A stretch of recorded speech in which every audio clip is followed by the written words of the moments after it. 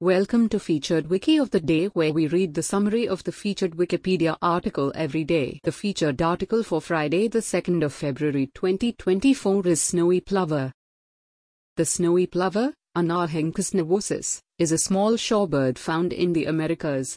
It is a member of the bird family Charadidae, which includes the plovers, dotterels, and lapwings. The snowy plover was originally described by John Casson in 1858, but was classified as a subspecies of the Kentish plover in 1922. Since 2011, the snowy plover has been recognized as a distinct species based on genetic and anatomical differences from the Kentish plover.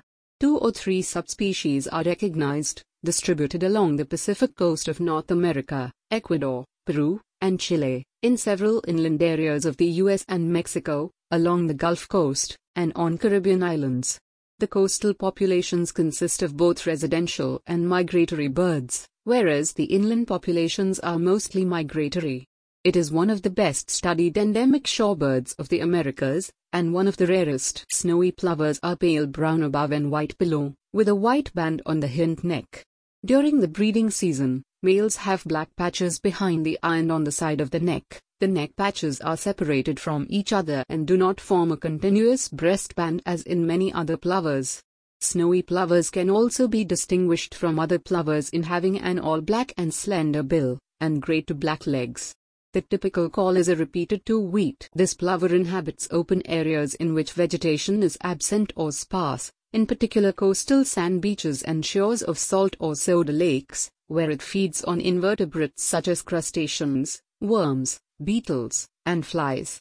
At the beginning of the breeding season, males excavate multiple nest scrapes that are advertised to females. One of these scrapes is later selected for breeding. Some females will desert their brood soon after the chicks hatch to remate with another male, while their first mate will continue to rear the chicks.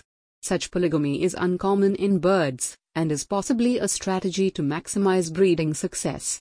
There are more males than females, 1.4 times as many in California, and the more pronounced the sex ratio is, the more females engage in polygamous behavior. The snowy plover is listed as near threatened by the International Union for Conservation of Nature.